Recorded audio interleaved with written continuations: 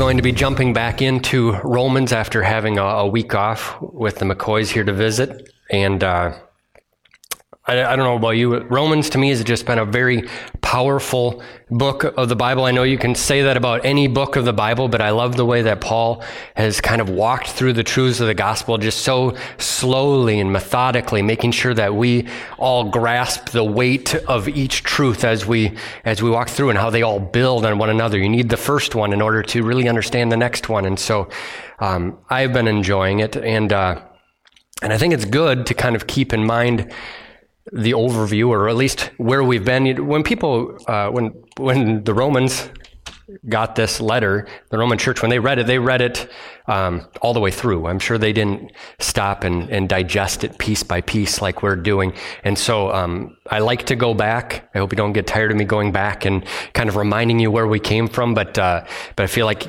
it helps us to hear it more like you'd hear it as a letter. And it helps us remind us of what we've already read, so it sticks better too. But it's just, when they were reading it, they heard it all the way, in one setting, and so to just kind of bring us up to speed, I'm just going to do another quick recap. He started this book talking about how he's not ashamed of the gospel of Jesus Christ because the power of God unto salvation. And then in the next verse, he gives a verse that kind of gives an overview of the first part of Romans that we've covered so far. He says in Romans 1:17, he said, "This good news tells us how God makes us right in his sight." So if God needs to make us right in his sight, that means that without the gospel, we were not right in his sight. And Paul spent the first chapters highlighting that condition of man, the sinfulness of mankind, how everyone has sinned. We've all fallen short of the glory of God. And we read later that the wages of sin is death, but the free gift of God is eternal life through Christ Jesus our Lord. I heard somebody explain it this way this last week, that without the gospel, without Christ, we're hanging over hell by a chain, and each link is one of the laws. Now, how many of those links do you have to break before you fall?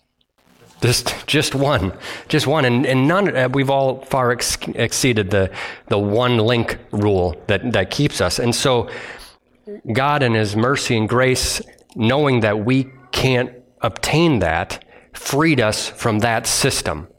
He freed us from the system of the law. And He gave us a new system that through grace, that by grace, through faith, that we could be saved. He continued his verse saying, this verse 17, he said, "This is accomplished from start to finish by faith." We have a new system of faith. As the scripture says, it is through faith that a righteous person has life. Paul goes on to show how the power of faith to make us right with God can only come through Jesus Christ. It's not just by believing that there is a God, but it's by believing in Christ, believing in what He did for us on the cross. Romans 5:9 through 11 says, "And since we have been made right in God's sight by the blood of Christ, He will certainly save us from God's condemnation.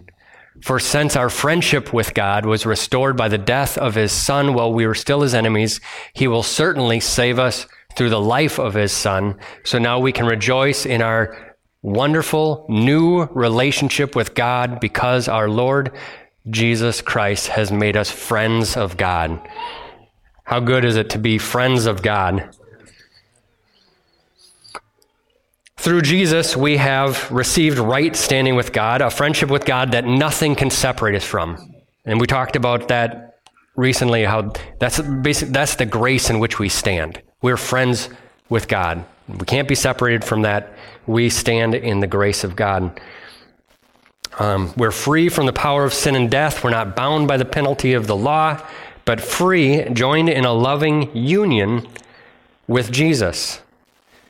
Just as a husband protects and provides for his bride, so as the bride of Christ, Jesus has made us holy and clean, without spot or wrinkle or blemish. In marriage, a man and a woman become tied together. They become one in a lot of different ways. But when we enter into a relationship with Christ, we become one with him. And that relationship is even greater.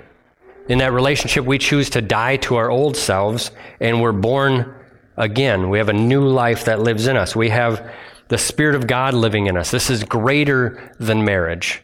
Marriage is a useful picture that we see used throughout the Bible to help us understand a little bit what's happening in the spiritual. Sometimes it can seem kind of hard when you don't see it with your eyes, you know. But so marriage is useful. It helps us be able to understand a little more clearly what's happening. But when we're baptized with Christ, it is a stronger union. It is a more life-changing. It is a more permanent thing than marriage is. But like any relationship, our Christian life, our union with Christ, is dependent upon both participants. If your marriage is faltering, it's likely that either the husband or the wife is not living up to the covenant, the commitments that they made in that marriage, and that is causing the marriage to falter, to not be as strong. They're not viewing themselves as one with each other. They're still kind of stuck in that old mentality of being single, being their own person, that independence. Maybe they're reverting a little bit to the way it was before they got married. Those of you who've been married for a while, you maybe remember those days when you could come and go as you please. If you saw something that you really wanted that was expensive, you could just buy it on a whim without maybe talking to anybody about it. If you could set the thermostat in your house to whatever temperature you wanted to. You could eat whatever you want for supper. You don't have to wonder what the other person wants to eat. You were free to just do whatever you felt like you wanted to do. But if you maintained that same mentality after you got married, your marriage would be a mess. You have a new life with your spouse, and when you're committed to them and you're living in a loving submission to one another, it can be wonderful. It can be a wonderful relationship that's full of love and comfort and safety and joy and peace. But even those who know that this is true, even when you know that when you live in this submission to one another that you can experience this, that doesn't mean that at times you don't still kind of want to go and do your own thing. You want to, maybe buy something that you see in the store, that maybe you're like, I probably should talk to my spouse about, but you want to just like, I should just be able to go. I work for the money too. Sometimes you just want to be able to do what you want to do. You want to be able to just turn up the temperature, and if she's going to be hot or cold, maybe that's, maybe you don't want to, your old mindset is like, can I just, I just want to do what I want to do. And so when that happens and you respond to that way, you can make your marriage a mess. You can take away that wonderful, loving, joy-filled thing, and it can become an angry, resentful, I want to, go hide in the basement kind of thing. And so your relationship is based on both parties. Now, in our relationship with God is doing his part. We don't have to worry about that end. And so the question is what are we going to do? Are we going to be faithful to our commitment to him, or are we going to live according to that old way of living? Over the last couple messages, we've talked about how we have this power of choice and how it's important for us to have it. Like, in one hand, it gives you the option of doing something that can make a mess. But on the other hand, if you didn't have it, it wouldn't really be a loving relationship. It would just be a facade. You would just be a robot. Nothing would really mean anything if it weren't for the power of choice.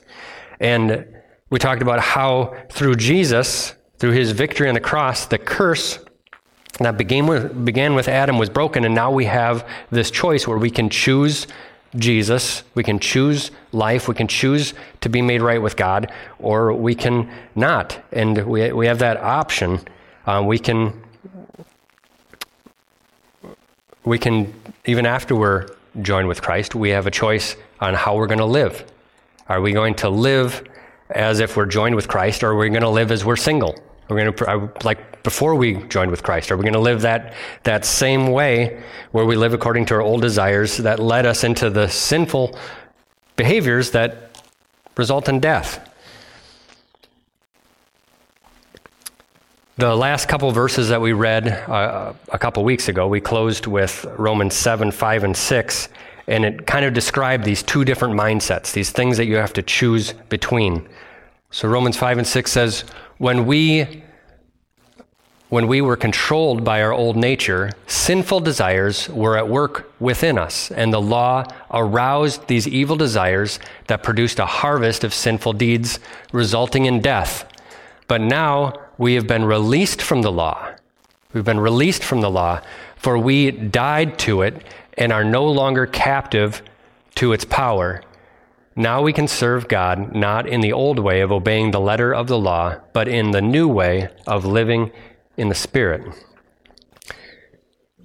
If you happen to remember from a couple weeks ago, we talked about how the law can arouse in you evil desires. It can make you have a desire to do the exact opposite thing that the law was designed to do. I gave you an example of a hotel that had a balcony that was right by the ocean, and how when they hung up signs that say don't fish from the balcony, the number of people that were trying to fish from the balcony increased to way above what it was before they put the signs up there. There's something about the law, something about human nature's response to the law that tempts us. The words do not, for some reason, tempts us to wonder why not. It says do not, and we wonder why not. Sometimes something that even seemed boring before can now seem exciting. When I was a kid, when I was real young, the neighbor next door did not have a fence, and he was kind of a grouchy guy. And I don't think we really realized that he cared if we cut across his yard. It wasn't very wide, and we would just walk across the backyard over to the church, and we'd play over there. But eventually, he seemed to get more and more grouchy over time, and he put up a fence between our property, and so now we know we're not supposed to. He didn't want us crossing over, and I remember it kind of made it more tempting. Like I wanted to go around the fence and try and dart across the yard without getting caught. I think even before he put the fence up, there was times where we kind of knew that maybe he didn't want us to, so we would want, even if we didn't want to go over to the church to play, just crossing the yard was reason enough to want to cross the yard because it made it exciting whether or not you could do it without getting caught. There's something weird in our human nature that when we're not supposed to, now we kind of want to, even when it was nothing before. The law aroused these evil desires that produced a harvest of sinful deeds resulting in death. And now, moving forward into the next verse for today, Romans 7:7 says, "Well then, am I suggesting that the law of God is sinful?" I mean, it's arousing these evil desires. Is he suggesting that the law of God is sinful? Of course not. In fact, it was the law that showed me my sin. I would never have known that coveting is wrong if the law had not said you must not covet.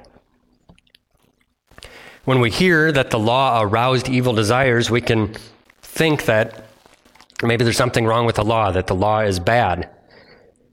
That if it weren't for the law, we would be just fine. But the truth is that the law just exposes the extent of our sinful nature.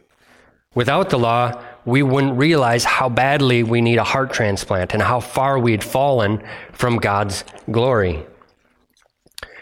The fact that our old nature is tempted and even excited to break the law shows how wicked it is. I mean, it's things that weren't even something we were interested in become excited because we're not supposed to, shows that our heart is evil, that our heart is wicked, that our heart on its own is going to chase after things that lead to death. Somebody talked about the law one time about how it's kind of like an X-ray machine, and somebody being mad at an X-ray machine telling them that their arm is broken. If it weren't for that X-ray machine, I wouldn't have this problem. It's like, no, it just exposed that you have a problem. It exposed what the problem is. The law is not bad. It is us that's bad. I'm bad. My sinful nature is bad. Like your sinful nature is bad. as he continues in verses 8 through 11, he kind of expands on this. It says, but sin used the command to arouse all kinds of covetous desires within me. So as the sin in him used the command wasn't bad, it used the command to arouse the covetous desires within him. If there were no law, sin would not have that power. At one time, I lived without understanding the law, but when I learned the command not to covet, for instance, the power of sin came to life, and I died. So I discovered that the law's command, which were supposed to bring life, so the law is meant to bring life, but instead brought spiritual death instead. Sin took advantage of those commands and deceived me. It used the commands to kill me. So when you think about it, sin at its very core is deceptive. Sin promises you pleasure, it promises you prosperity, it promises you fulfillment, but it results in pain and loss and emptiness. The law was intended to bring life. If you don't walk in sin, then you don't have that pain, that loss, and that emptiness. It is intended to bring life. It is a path to holy living. Just like today we have laws that the state enacts. The point of the laws are supposed to keep people from wanting to do bad things, to help protect people. It's not, the purpose of the law isn't to create criminals, it's to keep people from doing bad things. But those who by their own desires and their own actions go out and do those bad things, they make themselves criminals by their actions. It's not the law that made them a criminal. It was their actions, it was their desires that brought fruition into action that made them a criminal. That is the way the old nature worked. That's the way the old nature responded to the law, was to be tempted by it. But back in verse 6, it said that now we can serve God in a new way, living in the Spirit. So that was the old way. We could live by the flesh, respond to the law in one way, but the Spirit responds in a new way. In this new life, the Spirit that we have in us, by the Spirit, we become drawn to the law with a desire to do it, with a desire to obey it, with a desire to live in it. We have a desire to please God, and the law basically just tells us more and more about the character of God and what he's like and how we can become more and more like him. It ends up being an indicator of whether or not we're walking in the new life or the old life. If we didn't have the law, we maybe wouldn't recognize as clearly whether or not we're doing the right thing or not doing the right thing. We're not doing it because of the law's requirements so much. We're doing it because we're walking in the Spirit, and the Spirit desires this, and it doesn't anymore desire those things. So it's following without forcing. It's like being you're just following rather than being shoved, you know. And before we were trying to shove ourselves in a direction that we just couldn't carry that old man kicking and screaming, trying to go the other way. We couldn't do it. We can't do it without living in the Spirit. Continuing in Romans 7:12 through 13, says, but still the law itself is holy. Its commands are holy and right and good. But how can that be? Did the law, which is good, cause my death? Of course not. Sin used what was good to bring about my condemnation to death.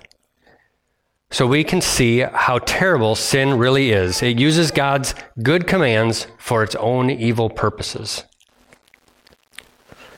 Jesus, in his famous Sermon on the Mount, talks about the law, saying, actually, hold on a second.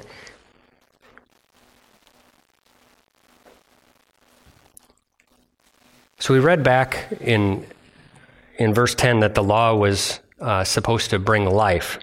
And so Jesus kind of starts talking about the law and expanding on it, because somewhere along the lines he thought that maybe they were going to get the idea that he'd come to do away with the law altogether, like as if the law were evil.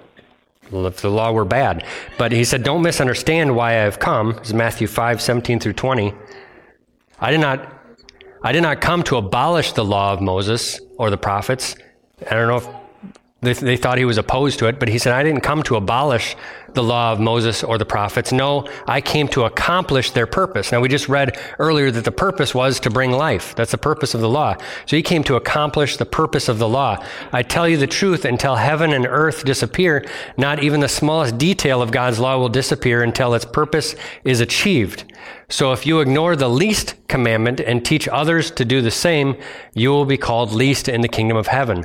But anyone who obeys God's law and teaches them will be called great in the kingdom of heaven. But I warn you, unless your righteousness is better than the righteousness of the teachers of religious law and the Pharisees, you will never enter the kingdom of heaven.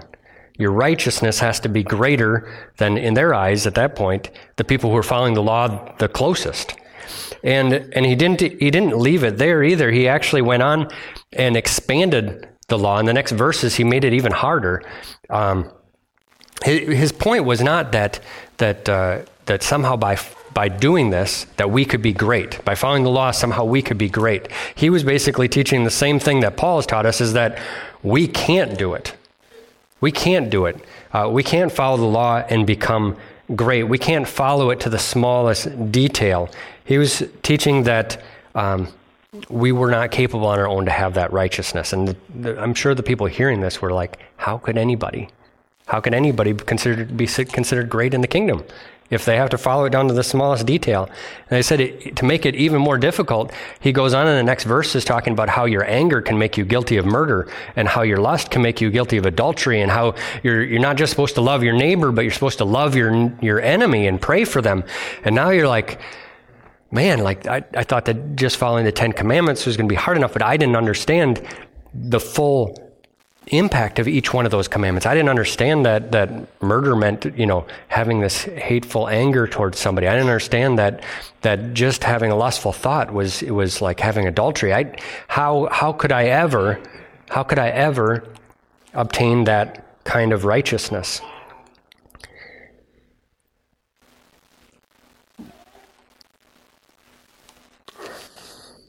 The law is exceedingly good, and Jesus was the only one who has or ever could fulfill the law.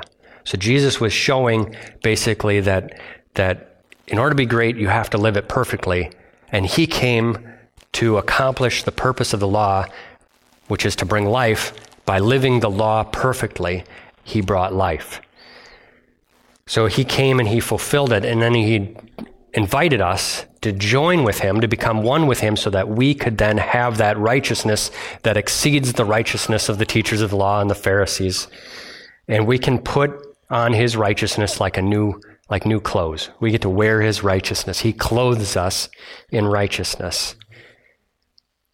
The law is a light that reveals both the passion of our sinful nature, and it also reveals the passion of our new life in Christ. When we read the law, there's a part of us that's like, yeah, I want to do that. And then there's another part that's like, I want to do the opposite of that. Like we have these two parts of us, and the law makes those come alive. It makes the distinction real between those two things. And now we're left with this choice. We're back to the ability to choose. We have this choice, this decision to make. There's a wrestling match inside of us between these two natures.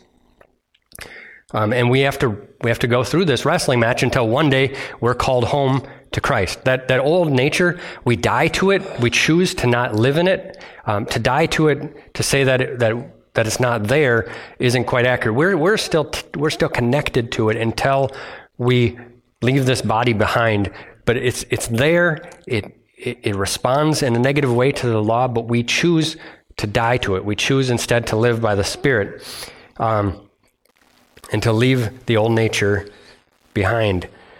Romans 6:16 said, so going back a chapter, says, don't you realize that you become a slave to whatever you choose to obey? If you choose to obey the old nature, you become a slave to that. If you choose to live by the new nature, you become a slave to that. You can be a slave to sin, which leads to death, or you can choose to obey God, which leads to righteous living. The remainder of this chapter goes on to show us what that wrestling match looks like.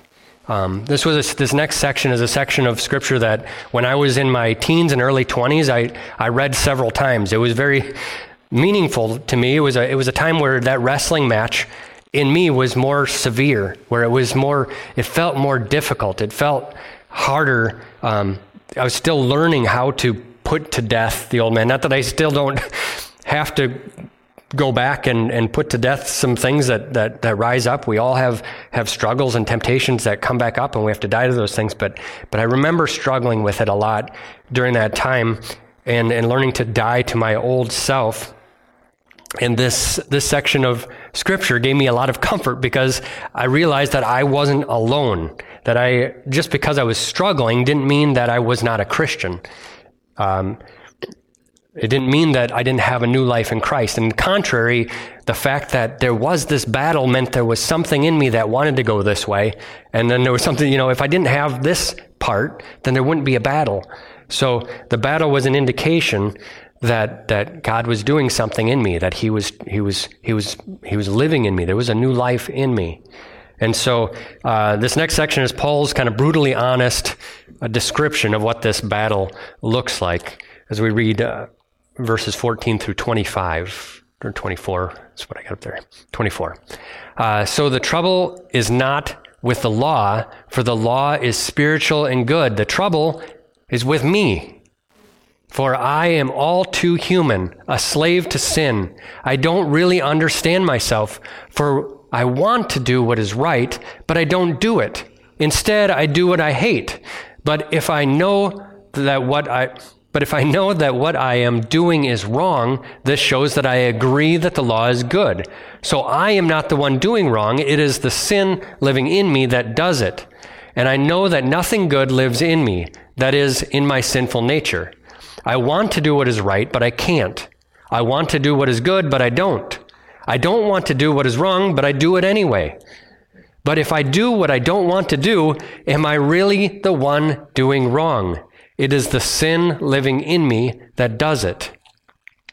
I have discovered this principle of life, that when I want to do what is right, I inevitably do what is wrong. I love God's law with all of my heart, but there's another power within me that is at war with my mind. This power makes me a slave to the sin that is still within me. Oh, what a miserable person I am. Who will free me from this life that is dominated by sin and death?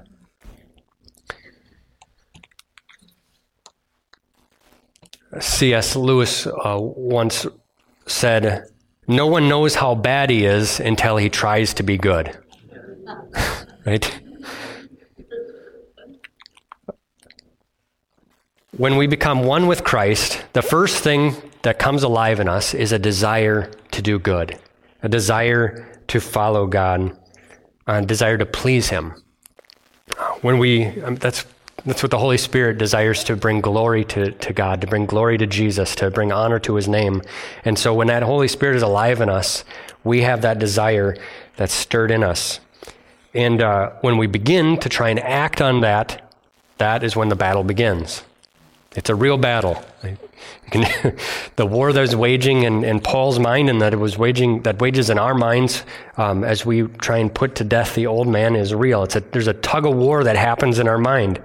On the one side, you have this old nature that's aroused by the law to do what is wrong, to follow the indulgences of the world. And right alongside that old nature are spiritual enemies that want nothing more than to steal the joy and the freedom that you received in Christ. And so they're pulling on one end of this rope. And on the other end of the rope, you've got your new nature, this new life in Christ. And it desires to go this other way. And alongside of it is the Holy Spirit.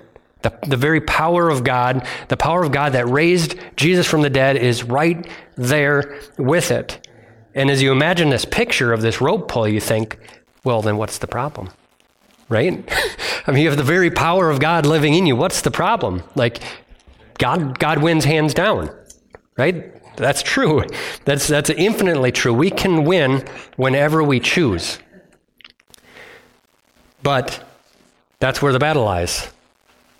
Whenever we choose He's given us a choice. He encourages us and calls us as his bride to put to death the old nature and to follow him. But the Holy Spirit is not going to drag us. It's not going to drag us in a direction when we're trying to go a different way.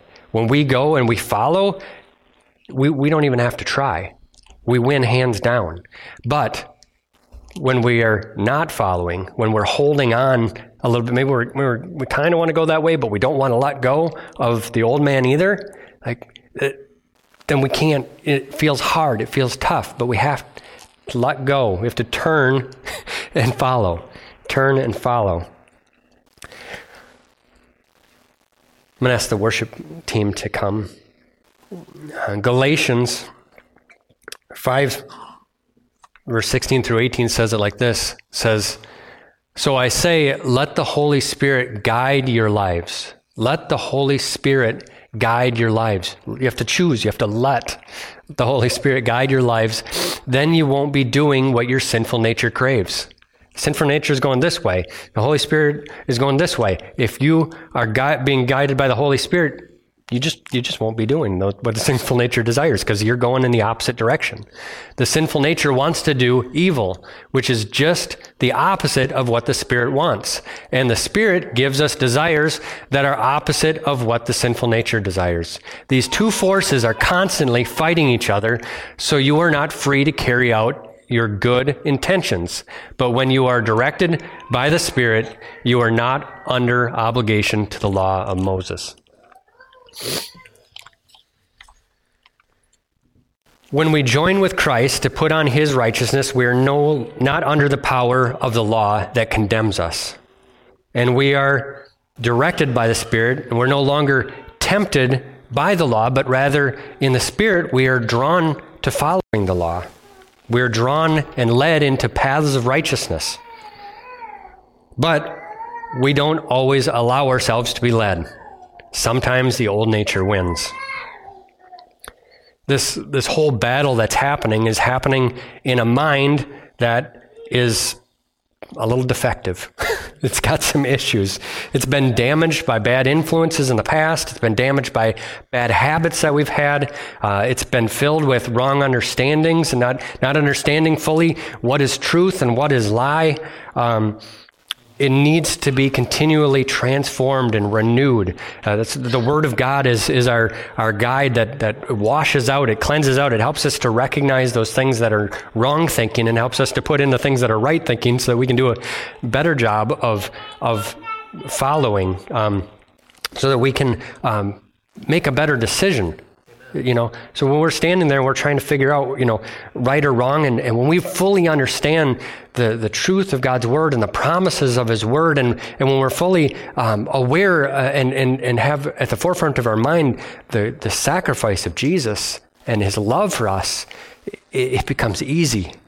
When that is on your mind, if that is where your mind is, and it's just focused on Jesus and his purposes and his plans for you, and just all the good that He wants for you, if you follow Him, like you want to follow Him, it's easy to make that choice. But when you are not focused on that, when your mind hasn't been renewed, or you're allowing your thoughts to kind of play in the playground of your mind that is off, that old man, that old nature, those old habits, all of a sudden it becomes like, well, why not just a little bit of that? I do like it. It is fun. Like whatever the thing may be, you can be tempted to go that way because you're not remembering your love for God. You're not remembering this covenant commitment that you made to Him and this life that you chose to live with Him because it is going to result in good things. I'm going to start running over top of my other notes here in a second.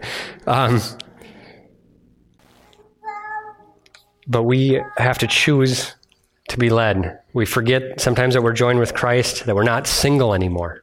We're not single anymore. We're joined with Christ. We're joined with Christ. We're one with Him. We can't live according to that old way. We're committed to Christ. He is our Lord and Savior. He's the head and we are the bride. And we have to remember that in that covenant that we made, in that baptism that we had into Christ, we received the Holy Spirit, which results in love, joy, peace, patience, kindness, goodness, faithfulness, gentleness, self-control, all this good stuff. All this, who doesn't want love and joy and peace and patience, kindness? Who doesn't want to be filled with that? Who doesn't want self-control? Like, there are times where you don't want to do things and you find yourself doing them anyways. Like, I want self-control. I want that. I don't want to do the things I don't want to do the things I don't want to do. Does that make sense? It gets kind of confusing, but when we keep those things like at the forefront, like that is what we receive in our relationship with Christ when we are one with Him. But we are so used to acting in our old life. I mean, it's been many years for many of us, and to some degree, some of those old patterns have been broken, but in some ways we can be tempted to act according to those old ways again that lead to death and destruction. How do we forget that they didn't lead to anything good? I never felt good about the things I did. I didn't feel proud of the bad things I did. Like, for some reason, you're tempted to do the things that are going to lead to guilt and shame and pain and emptiness. And we just, because we're living in that old nature, that unrefined, uncleaned, untransformed, unrenewed portion of our mind, and we make those wrong choices.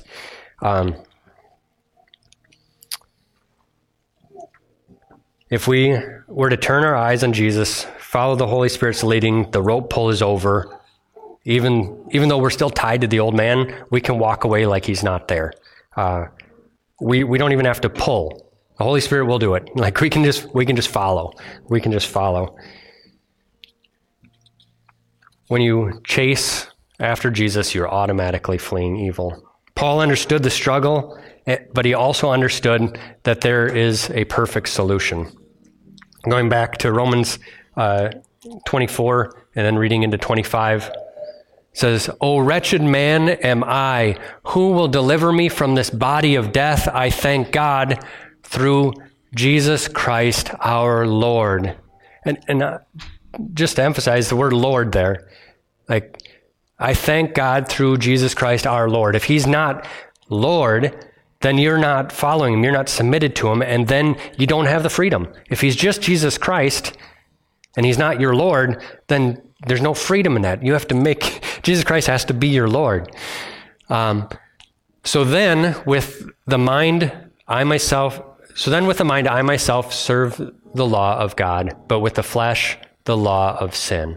So you have that choice. You can serve the law of God, or you can live in the flesh, and it ends up living in sin. Reaching back one chapter, Romans 6:17 through 18, and we read this, I think, before. Thank you, God. Once you were slaves of sin, but now you wholeheartedly obey this teaching we have given you. Now you are free from your slavery to sin. You have become slaves to righteous living. So we were once slaves to sin, but when we wholeheartedly obey, when we wholeheartedly follow, we become slaves of righteous living.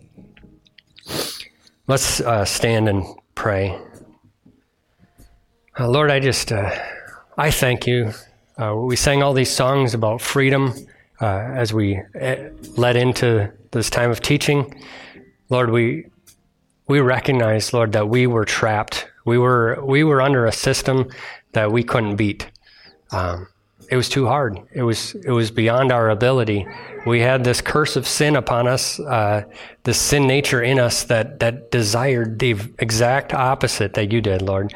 And you made a way. You made a way for us, Lord. And we received you. We were baptized into your name. We joined in a covenant with you. We became one with you. We accepted you into our hearts.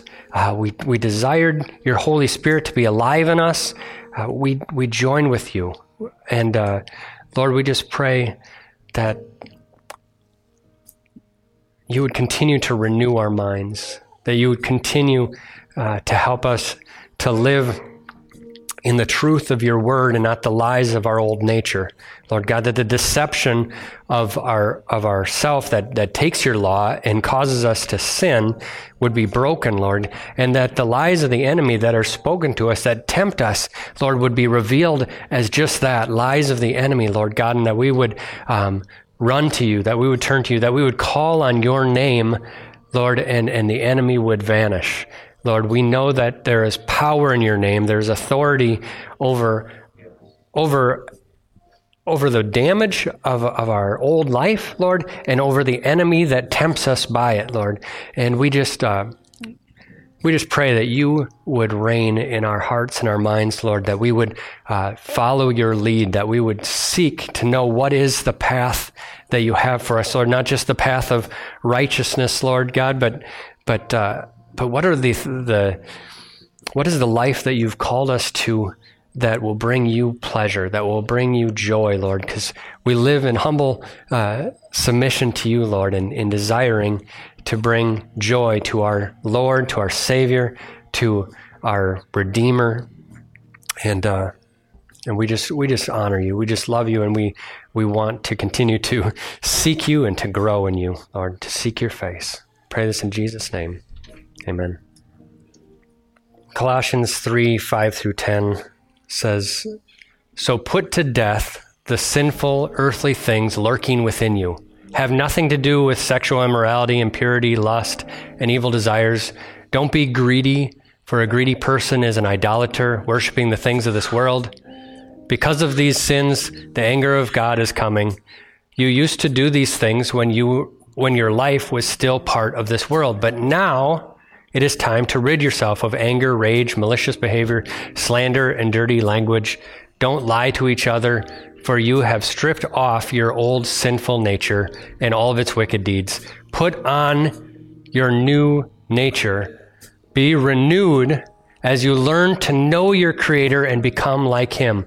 The law is now a guide on who the Creator is and how to become more like Him. We can put on our new nature and be renewed as we learn to become more and more like Him.